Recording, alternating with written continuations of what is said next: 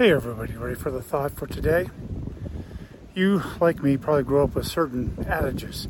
Things like a stitch in time saves nine. Measure twice, cut once.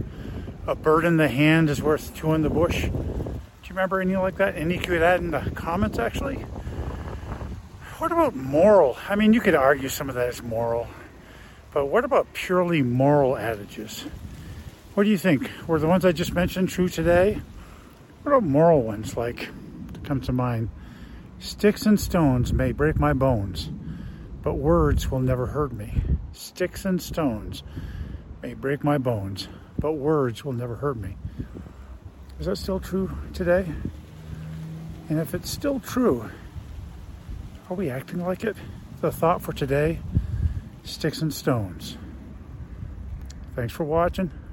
I love you. I'll see you again tomorrow.